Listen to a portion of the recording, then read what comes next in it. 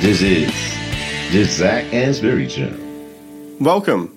Today's podcast clip comes from an interview with Professor Scott Koslow from Macquarie University.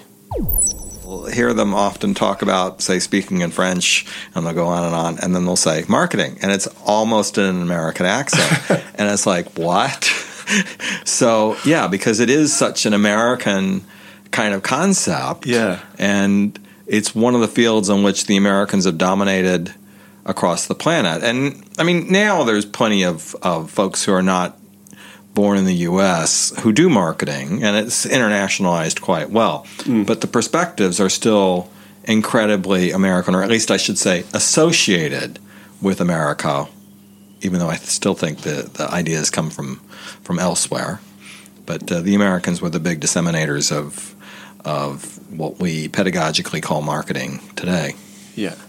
Yeah, and I think that would probably be what most people would think as well with, the spread of television shows like Mad Men or from an academic perspective, like the Journal of Consumer Research or the Journal of Marketing, those sort of old, sort of more prestigious journals, American in origin. I suppose at the Ehrenberg Bass Institute, we kind of see the concepts of the patterns that we look for in consumer behavior as applying in multiple different situations. And that's ultimately what we end up doing. Like we're not looking at just one brand for one category in one particular country and think, great, that's how consumer behavior works. We're looking at all of those brands with multiple different categories. And if it applies in Australia, then we'll say, well, can we find the same thing in America? Can we find the same thing in different parts of Europe?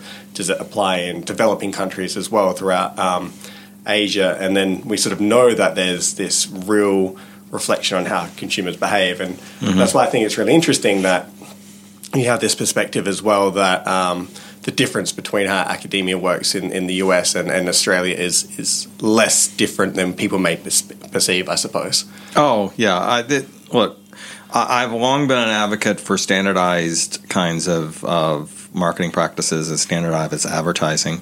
I mean, certainly there's a level at which you have to localize ads, use local actors, local accents, and things like that.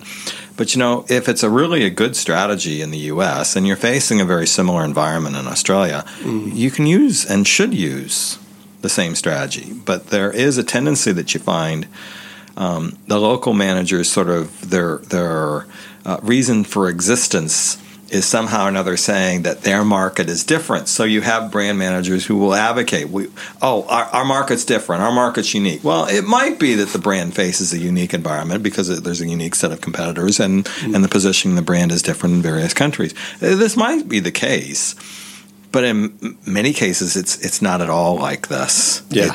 There's a great deal of homogeneity.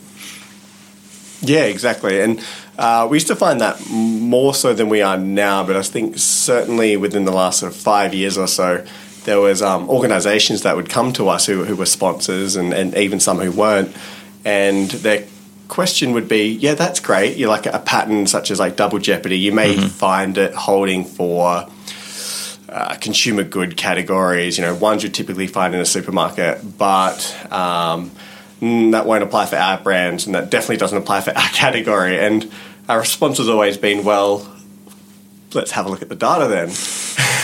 And then you show that it does. And then we show that it does. And, that we can actually provide them with some quite valuable insights, I suppose.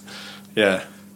So you've sort of, you're, a professor at Macquarie University. But I think one of the sort of key things that I'd like to know is academia is quite a unique field in terms of it's probably not one that people grow up thinking that they'll enter into.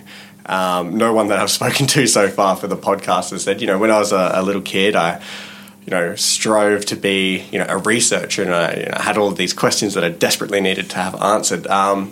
Was that similar to you? Like, what did you sort of grow up thinking you wanted to be, or? I still remember being sort of like 5 years old watching television, and I found the ads the absolute most interesting. They were far more interesting than the shows. Yeah, great. Okay, so I've always been an ad junkie, and that's it. It's just, I get to play with the the ads now. I mean, I don't work. Hey guys, it's Zach Ainsbury here with just a couple of quick reminders. If you've enjoyed today's podcast, then make sure you subscribe so you never miss an episode. There are plenty more interviews to come with some of the world's leading marketing academics and practitioners. You do not want to miss these. In the meantime, if you're looking for another way to connect, then follow me on Twitter at Zach Ainsbury. That is ZACANESBURY for my take on the marketing issues of the day.